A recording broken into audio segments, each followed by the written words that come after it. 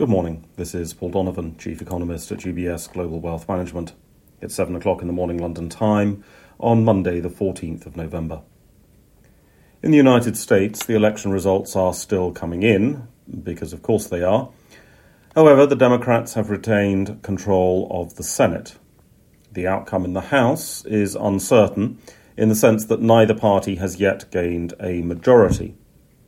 What seems relatively certain, however, is that neither party will have control. The media currently obsess about reaching 218 seats in order to have a majority.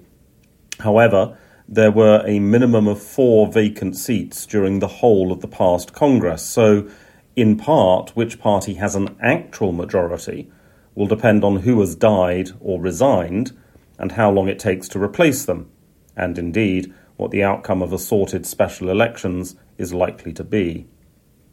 The majority matters to things like committee chairs and whether investigations into President Trump continue. For markets, what matters is the legislative agenda, and frankly, that just looks a mess. Leaders are assembling for the end-of-year taxpayer-financed photo opportunity and mini-break that is the G20 summit in Bali. There's a certain amount of excitement about US President Biden and China's President Xi having a meeting, although President does not suggest that the outcome will be that spectacular. Otherwise, the whole event could have been orchestrated with less environmental damage and a lot less fuss by holding a couple of Zoom meetings and adding a carefully photoshopped group photograph to give the illusion that everyone is together. The advantage of photoshopping the event is that every leader could stand next to US President Biden by having multiple manipulations of the image. Markets should not expect anything of any real significance to emerge from this gathering. We hear from US Federal Reserve Vice Chair Brainard, who is a qualified economist, today.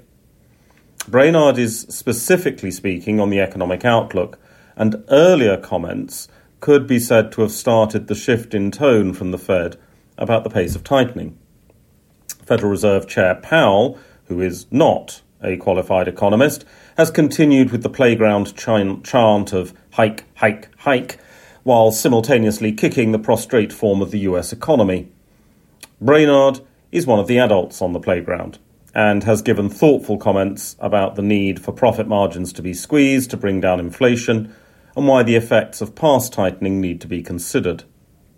Weekend comments from Fed President Daly have also suggested that support for a slowing in the pace of US monetary policy tightening is now quite widespread at the Federal Reserve. The European Union is giving industrial production data for September. The EU is a major producer of goods, but it's worth remembering that the world bought far fewer goods last year and is going into collective buyer's remorse in 2022, spending less on stuff and spending more on having fun. The result is that there has been a slowdown in demand for goods, and production strength is now essentially signalling excess supply risks. That's all for today. Have a good day. UBS Chief Investment Office's investment views are prepared and published by the global wealth management business of UBS AG or its affiliate, UBS. This material has no regard to the specific investment objectives, financial situation, or particular needs of any specific recipient and is published for informational purposes only. As a firm providing wealth management services to clients globally, UBS AG and its subsidiaries offer both investment advisory services and brokerage services. Investment advisory services and brokerage services are separate and distinct, differ in material ways, and are governed by different laws and separate arrangements. In the USA, UBS Financial Services Inc. is a subsidiary of UBS AG and a member of FINRA SIPC. For information, please visit our website at ubs.com/working with us. For a full legal disclaimer applicable to the independent investment views produced by UBS, please visit our website at ubs.com/CIO-disclaimer.